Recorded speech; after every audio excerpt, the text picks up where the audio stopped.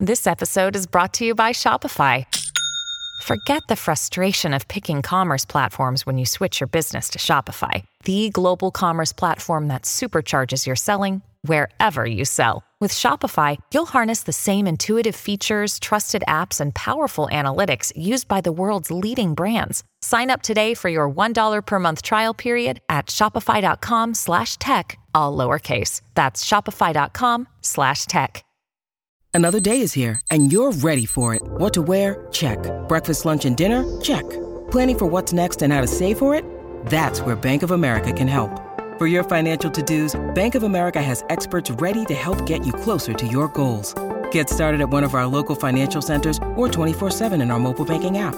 Find a location near you at bankofamerica.com/talktous. What would you like the power to do?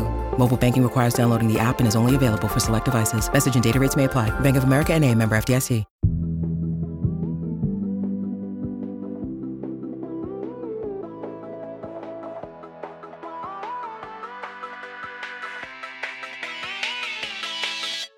Hey, I'm Candace Lim, and you're listening to ICYMI. In case you missed it, Slate's podcast about internet culture.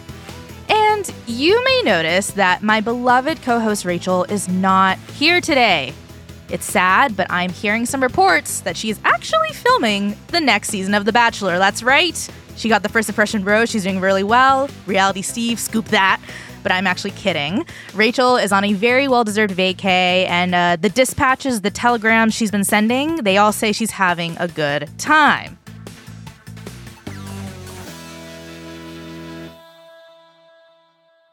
But that's okay, because today we have someone who has swam, okay, in the ICYMI Kool-Aid before, but this is my first time meeting him. It's Slate's business and tech writer, Nitish Pala. Hello, Nitish. Hi, Candace. So great to be with you today. R.I.P. Rachel, and lost to The Bachelor. Hey, look, all of us really just want to be influencers of Bachelor Nation, right? It is true.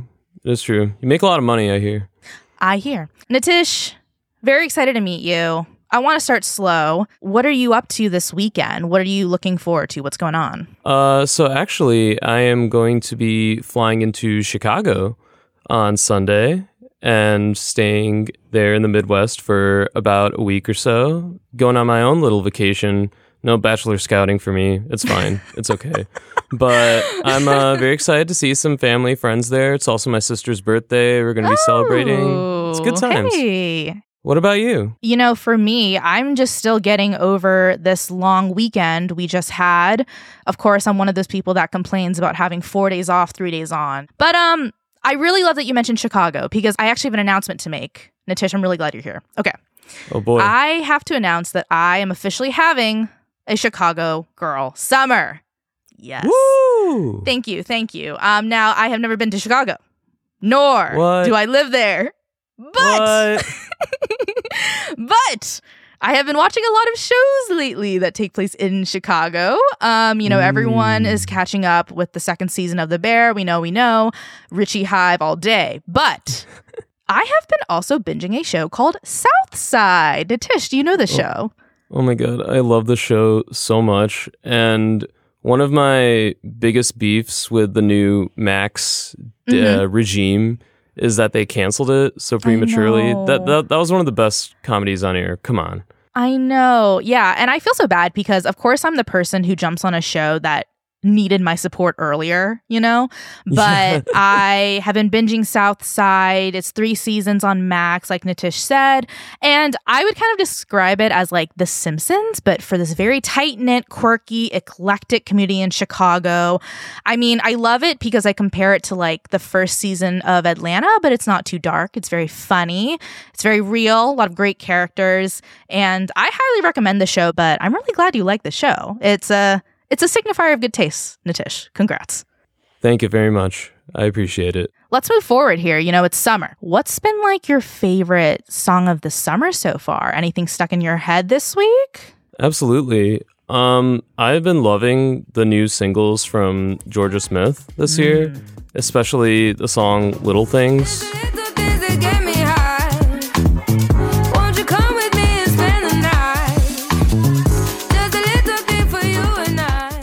I have a feeling I'm going to be playing that quite a bit at various clubs over the summer.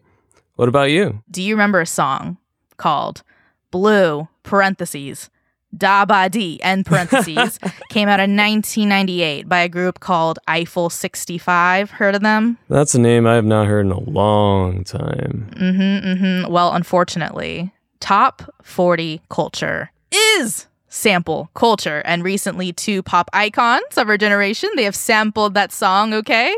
So the melody that is stuck in my head this week, it is none other than I'm Good by David Guetta and BB Rexha.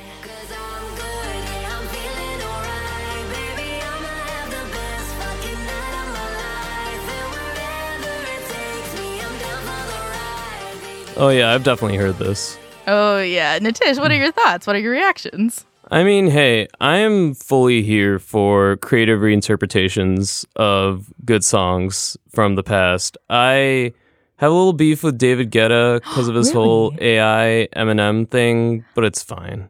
Yeah, I mean, David Guetta is a very prickly person in culture, okay? Let us not forget when he said shout out to George Floyd's family and he played Martin Luther King's I Have a Dream over Oh my God, right. Oh my God. It was insane. No, it was insane. This man is wild. And you know, just something for the listener to know is that my music taste is unfortunately like Zac Efron mixed with recently eliminated Love Island contestant. Like put those two in a Spotify Wrapped, that is me. It's a lot of dancing in a sweaty basement or standing on top of a Jeep with your hands up but no seatbelt. It's a lot of that, okay? I see. Nitish, I just want to say I'm really glad you're on the show today because you wrote this really great article, okay? And it's called Steve Huffman Wants to Be God of the Mods. And it's about the CEO of Reddit sparking some controversy, basically causing users to like boycott the site for about 3 days in June. And I want to talk about this blackout. I think it's one of the biggest tech stories of the summer. I want to talk about why Reddit is flopping right now. And I really want to get your best prediction of the site's future. So we're going to talk about all that and more after the break.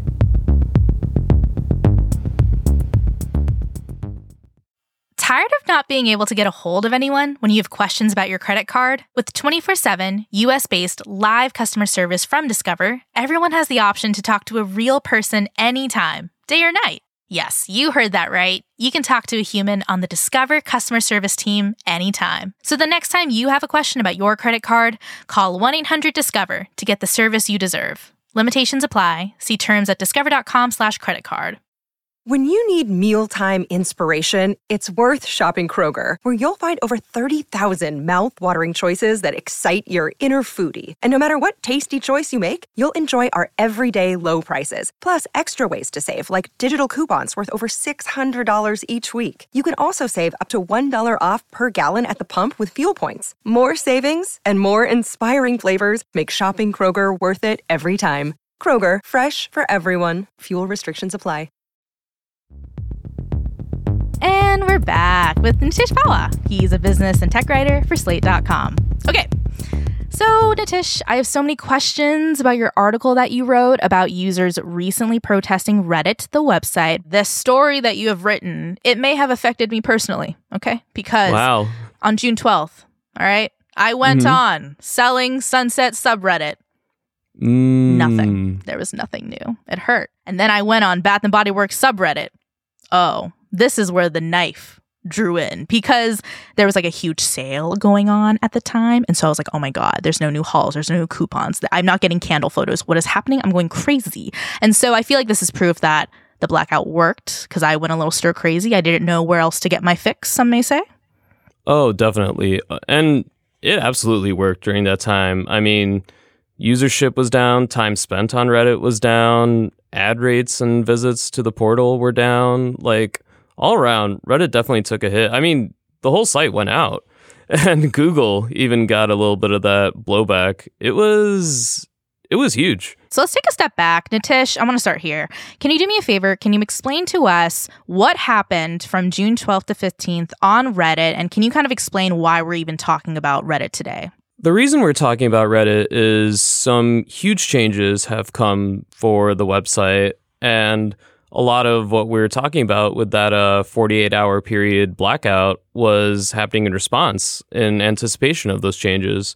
Back in April, current Reddit CEO Steve Huffman, who also co-founded the site back in the day with Alexis Ohanian and Aaron Swartz, he said that Reddit would now be charging access for its API, which is the application programming interface. But soon, other app developers found out that it was going to be a gargantuan price for some of them. The developer behind the app, Apollo, which a lot of Redditors use to actually browse the app because they hate Reddit's own iOS app. Mm-hmm.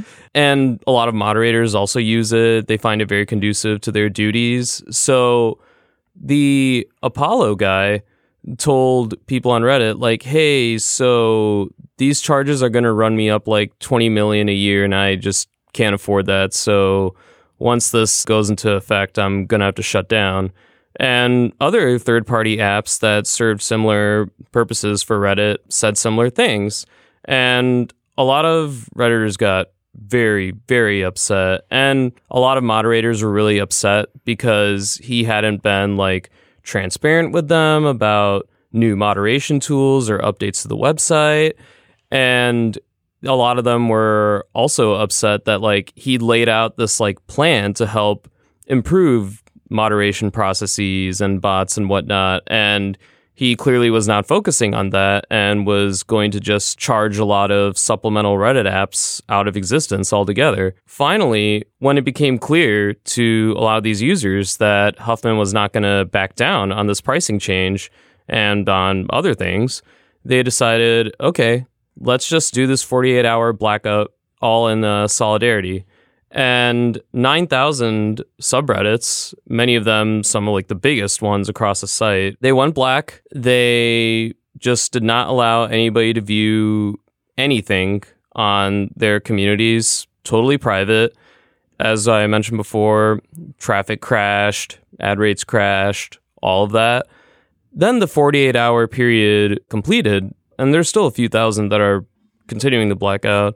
And others decided to open up their communities with very pointed messages at Steve Huffman, whether they were open letters or they were gifs or jokes makes at Huffman's expense. You know, you mentioned this big bad. His name is Steve Huffman, and Huffman was one of the original co-founders of Reddit. He actually like coded the site, whereas like Alexis Ohanian was going for funding and all that stuff. So Steve, he left in 2009. Then he came back in 2015 as CEO, following this like really difficult time for Reddit.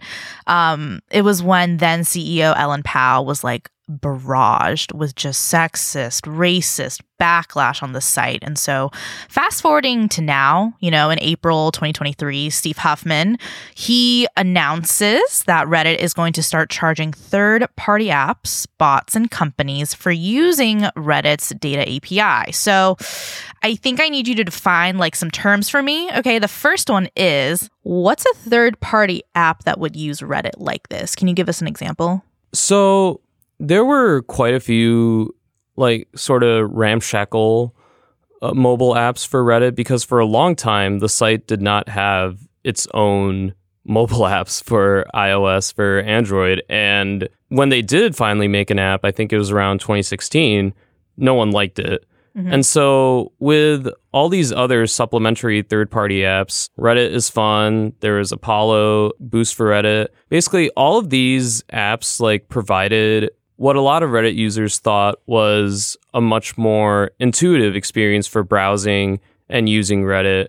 And if you were a moderator especially, you had custom tools on there to help you out with your job. These apps were basically like, okay, well, if we're now going to have to start paying for the Reddit data we depend on to make these apps work with Reddit the way we want them to, then that's going to take a toll on our finances, and that's not sustainable for us. Maybe a good comparison is like people using TweetDeck for Twitter. Yes, exactly. So second term is data API.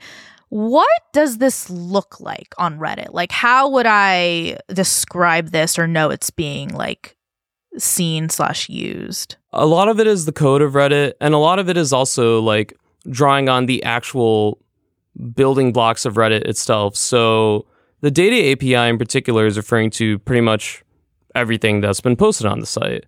All the links, all the comments, all the upvotes, downvotes, what have you. When places like OpenAI or Reddit is Fun were drawing on the data API, they were basically turning to that resource in order to incorporate all those comments, all those posts, all the other features very easily into their own interfaces. Like they could do it en masse, they could do it in bulk, and that saves a lot of time, obviously, over, say, going to your favorite subreddit and copying and pasting every single comment that you could come up with.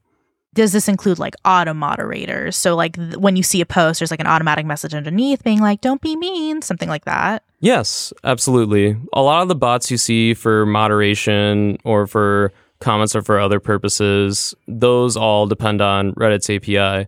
And I should clarify that Huffman did say that there were quite a few like moderator bots or other tools like that would be exempt from the API pricing, but people were still very unhappy about the fact that a lot of the third-party apps would shut down. Now, you did mention that artificial intelligence or AI is starting to come into play here because ChatGPT has been using Reddit discussions to train itself, studying Reddit threads to like emulate how people talk on the internet. What does that mean? ChatGPT depends on something called a large language model, which to really just try to simplify it down for this discussion is a lot of data put together and stored. They use all that text that's stored in there. So that's Reddit conversations, it's Slate articles, it's pages of books, it's almost every like sort of public data source you could find on the internet. The neural network that powers ChatGPT uses all of that to basically detect patterns. They're like, okay, we see this word here, or we see this term here in this context. What's usually surrounding that? What might come next after that? And so looking at these Reddit conversations, these systems can learn, oh yeah, this is how people may use the word lackadaisical, say, and what they might use coming after that. Basically a very, very advanced predictive text mechanism, if you will. This makes sense. Now, Nitish, this is where I need you to connect the dots a little bit for me. I think I understand that Steve is mad that ChatGPT is using his company, his product for free to make their own product better. Why are Reddit users mad about this? Because not every user is a huge third-party app. They're not a bot. They're not a company. They're just people also using Reddit for free. So what's their gripe with this? Moderators are working for free just all the time, and they're putting in a lot of time and effort into this thing. And there is just, I think, something to a lot of them about having a lot of their own like work and their writing and like the tools that they use being co-opted by this big behemoth AI company whose CEO, incidentally, who's a big investor in Reddit from a long time ago, just this guy taking all their free labor, using it to train his big models that then get him a ton of money from Microsoft and other big tech companies and investors. It's one thing if the API costs money, like, sure, whatever, like they'll make it work with their moderator bots or whatever, as long as there's some semblance of a plan as to how it will work, what the structure will be, etc. What a lot of Reddit moderators did not like was that there was no transparency on what the actual cost would be. And they only found out when the Apollo developer came onto Reddit and was like, hey, so this is actually like really, really expensive, like too much for me. Then a lot of moderators were upset because they were like, hey, wait, this is not what we signed up for. We didn't expect to be just like sprung upon with this huge price tag for our services. What gives, Steve? And from there, it just kind of ballooned into all sorts of anger and speculation. I think I'm kind of linking it together, which is that let's say you are like a regular user of Reddit, you use Apollo. So this is your tweet deck to use Reddit. You love it. Wonderful, wonderful. Steve Huffman says, hey, Apollo, I'm going to charge you $1 million trillion billion to even access and use Reddit. Apollo's like, I don't have the budget. As you said, rising interest rates. So Apollo's like, I'm so sorry, guys. I think we're going to just shut down the app. If you use this, I'm so sorry. You got to find another way. And users are mad at that because they're like, oh my God, that's literally Steve Huffman's fault. It's giving landlord. It's just not the good vibe. And I don't get to use Reddit the way I want to because ChatGPT is just scraping this barrel that I also contribute to. And by the way, at the end of all of this, at the end of like all of this API pricing plan stuff, you know, Reddit users still don't get really paid, right? For like any content they put on the site. You basically nailed it. That's where we're ending up here. And yeah, a lot of people are still very upset about this. I have to also deduce that this maybe comes down to pressure from investors to make Reddit profitable. Now, is Reddit profitable? Like, do they make money? And if so, how? They are not profitable. Great. Not even close. Mm-hmm. They make a lot of money from primarily it's advertising, seeing the ad, clicking on it, whatever. And they have other revenue sources too, like I mentioned, the subscription tier. But again, that's not a lot of people actually use that for that to make up any difference. The interesting thing with Reddit too is that, for one, they do not have anywhere near the stranglehold on the digital ad market that like Google, Facebook, Amazon have. Two, they also just don't make anywhere near as much money overall. So that alone is like a lot for Steve to try to make up for. So I'm sensing some impending pressure, not to use OceanGate language, but I'm hearing implosion. I'm feeling implosion. And because of that, I think this is a great place to take a quick break. But when we come back, Nitish is going to help me dive more into Reddit's impending future. And unfortunately, Elon Musk is going to enter the chat. But we're going to talk about if Reddit is about to hit a Twitter-like catastrophe. All that and more after the break.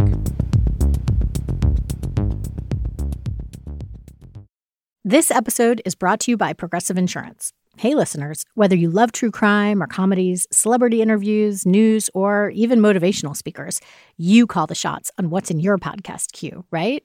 And guess what? Now you can call the shots on your auto insurance, too.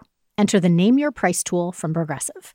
The Name Your Price tool puts you in charge of your auto insurance by working just the way it sounds. You tell Progressive how much you want to pay for car insurance. Then they'll show you a variety of coverages that fit within your budget, giving you options. Now, that's something you'll want to press play on. It's easy to start a quote, and you'll be able to choose the best option for you fast. It's just one of the many ways you can save with Progressive Insurance. Quote today at Progressive.com to try the Name Your Price tool for yourself and join over 28 million drivers who trust Progressive. Progressive Casualty Insurance Company and Affiliates. Price and coverage match limited by state law. Okay, round two. Name something that's not boring. A laundry? Ooh, a book club. Computer solitaire, huh? Ah, oh, sorry, we were looking for Chumba Casino. That's right, ChumbaCasino.com has over 100 casino-style games. Join today and play for free for your chance to redeem some serious prizes. ChumbaCasino.com. No purchase necessary. Void where prohibited by law. 18+ terms and conditions apply. See website for details. In 2007, TV network CBS dropped 40 kids in the middle of the New Mexico desert as part of a brand new reality show. These kids would have to build their own society from scratch. And if this sounds like Lord of the Flies to you, well, it was meant to. We were on this mission together, and we were going to prove to the world that we could make a better society than adults could. I'm Josh Gwynn, and I want to know what this wild TV experiment was really about. Split Screen, Kid Nation, a 6-part podcast from CBC. Available now. Hey, listeners. Hope you're enjoying today's show. If today is your first time listening, then welcome, because we're thrilled to have you here. In case you missed it, our show comes out twice a week, on Wednesdays and Saturdays, so make sure you never miss an episode, like this past Wednesdays from our friends over at What Next TBD. Look, this episode, it's got fraud, sped up songs, and TikTok, so go ahead and take a listen. And we're back. All right, so Nitish, we're talking about Reddit. We're talking about how they make no money. They're broke like my cousin. So when we think about Reddit as a company, you mentioned that Steve Huffman, he was just a coder. Like, he really didn't have any intentions of being a CEO, a leader, a manager. And now all that stuff is kind of coming to head. Reddit is valued at like $10 billion right now, but they are considered a freemium platform, right? So that means you don't really need to pay to use it, even though there is a paid tier. But this free tier is kind of the thing that's sinking them. It's making it harder for them to make money. So I want to ask you, how does Elon Musk feel about everything going on with Reddit? How does he enter the chat? While a lot of tech CEOs were coming to terms with the high interest rates era that we're in right now, a lot of them saw what Elon Musk did with Twitter when he took over last October. He immediately fired like thousands of people, let go of a bunch of other contractors and such. He cut down on like data storage, data server capacity, and just tried to trim everywhere he could, just like on a whim, and see how that would shake out. But a lot of tech CEOs, unfortunately, I think did look at that and were very much, for lack of a better word, salivating over it. They're like, oh yeah, like if Elon can make this work, then we can too. And we'll just start cutting people left and right and just doing this brute force, hardcore thing. We're working around the clock. Like, yeah, this will be how we save ourselves. Now, I obviously don't need to explain to you that this is not how you save yourself. I mean, Musk paid $44 billion for Twitter, and he owes $13 billion of that to a bunch of big banks that are going to be charging very high interest on those loans. And none of the stuff like the subscriptions for the blue checks, or he's also put a paywall on Twitter's API. That's also affected TweetDeck and other, like, none of these things are anywhere near close to making up the budget deficit. But somehow, because a lot of these people still trust Elon, including Steve Huffman, he like had a conversation with Elon about running a social media company, and he came away from his conversation with Elon convinced that Twitter was now breaking even. Not true, not even close to true, but he cited that and he was like, hey, yeah, that's a great idea. Let's do that. In your article, there's this great part where you talk about an interview Steve Huffman did with Kara Swisher, and Steve said, we weren't hiring, we were in the press for all the wrong reasons. Our users were in open revolt. LOL, similar times. And, when we talk about tech companies, social media companies, and trying to make money, one of the ways they do that is by going public, becoming a public traded company, stock market, ring the bell, get Insta, great. Now, first off, as we speak, is Reddit a public company? No, they have still not gone public. Okay. And have they ever tried filing for an IPO? They have the papers in to the SEC, but they've just never gone into it because, so when they filed with the SEC, they were seeking a $10 billion valuation.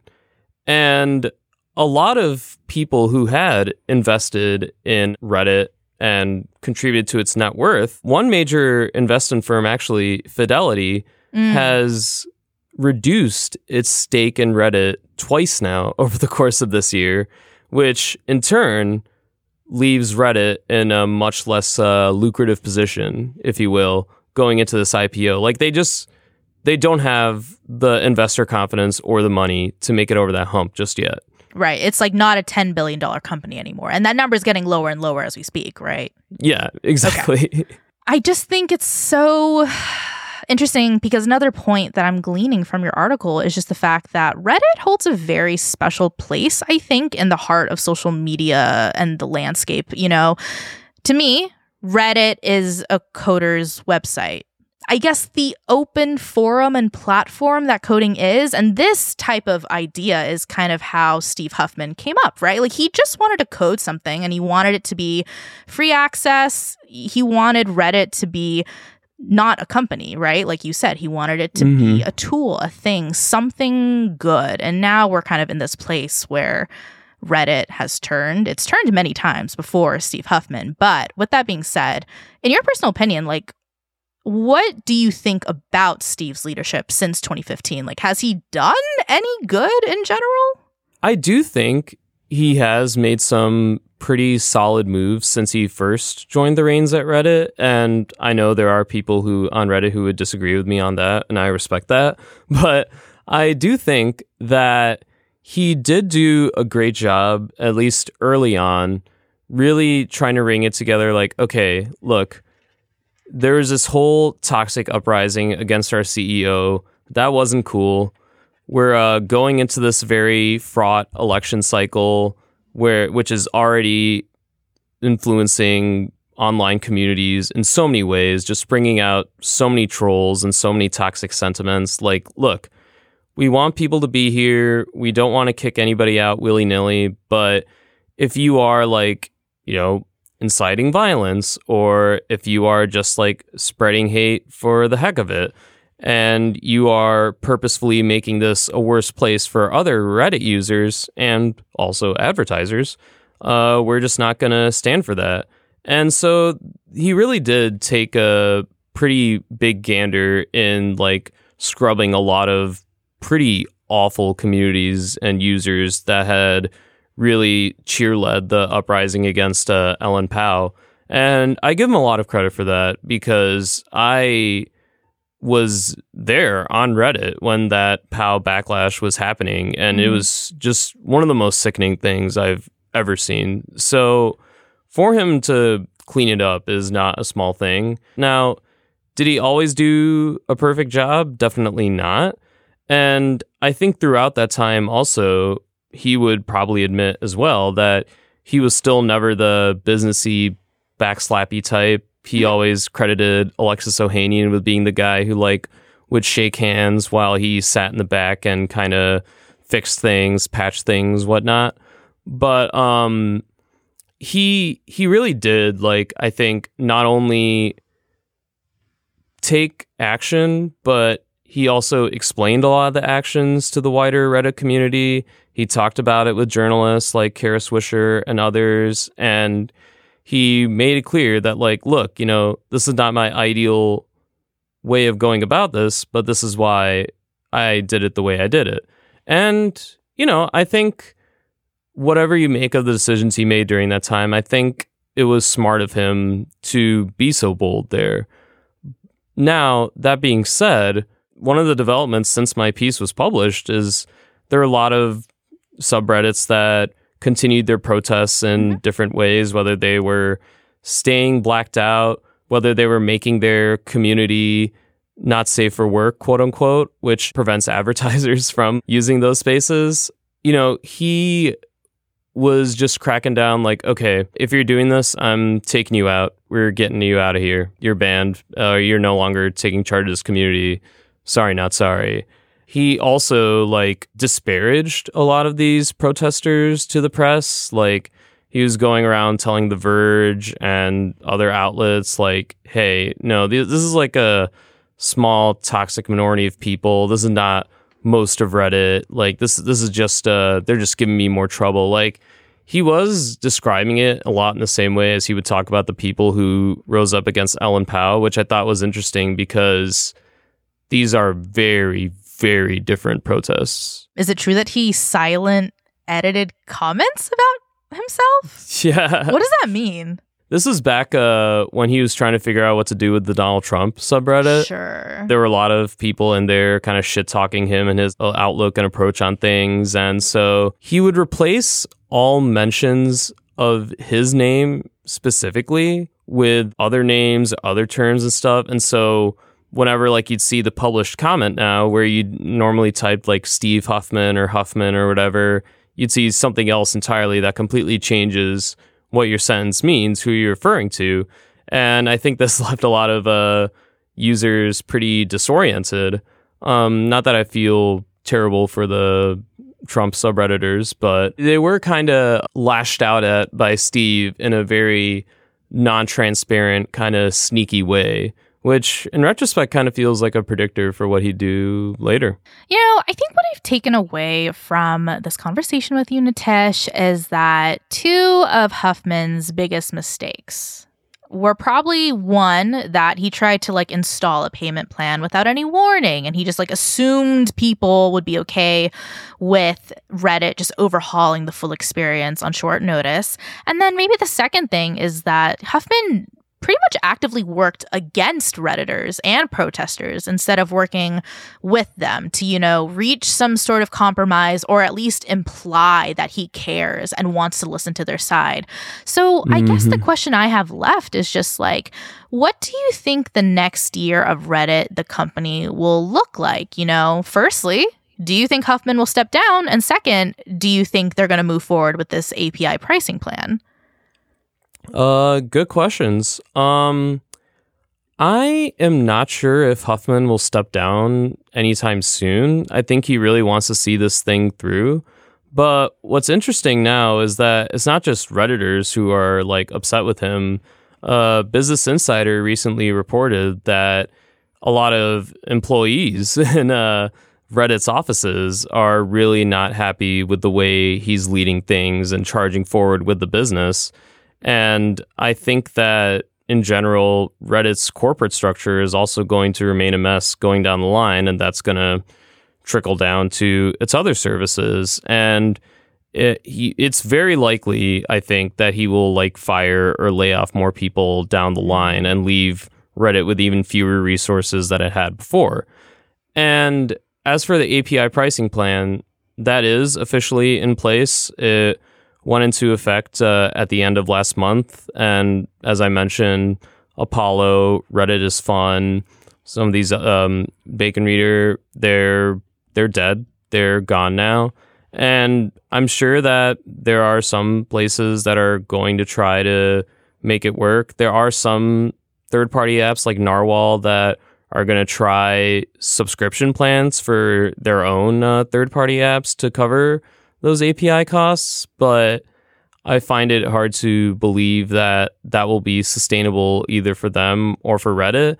And I think no matter what, even if somehow Sam Altman from OpenAI writes them a big check to use their stuff for ChatGPT, it's still not going to be enough. Reddit's aiming for billions and billions of dollars. It loses billions and billions of dollars every year. It doesn't even make $500 million in 1 year. I just don't see a viable path forward for Reddit as a profitable business. I think down the line, investors will understand that too. And I don't think Reddit is going to necessarily die or crash anytime soon, but I think there will be a similar trajectory with Twitter as we're seeing, where it's going to be a slow death, a slow slide in reputation, usability, and until it basically becomes what it never wanted to be and be like a Dig, where it's basically a shell of its former self. If you want to read more of Nitish's article, it's called Steve Huffman Wants to Be God of the Mods, and you can find that at slate.com. Okay, that's the show. We'll be back in your feed on Wednesday, so definitely subscribe. That way, you never miss an episode. Leave us a rating and a review in Apple or Spotify, and tell your friends about us. You can follow us on Twitter at ICYMI_pod, which is also where you can DM us your questions like, who the freak is Steve Huffman? And you can always drop us a note at ICYMI@slate.com. ICYMI is produced by Sierra Spragley-Ricks, Candace Lim, and Rachel Hampton. Daisy Rosario is our senior supervising producer, and Alicia Montgomery is Slate's vice president of audio. See you online. Or on Spill. Okay, round two. Name something that's not boring. A laundry? Ooh, a book club. Computer solitaire, huh? Ah, Sorry, we were looking for Chumba Casino. That's right. ChumbaCasino.com has over 100 casino-style games. Join today and play for free for your chance to redeem some serious prizes. ChumbaCasino.com. No purchase necessary. Void where prohibited by law. 18+. Terms and conditions apply. See website for details.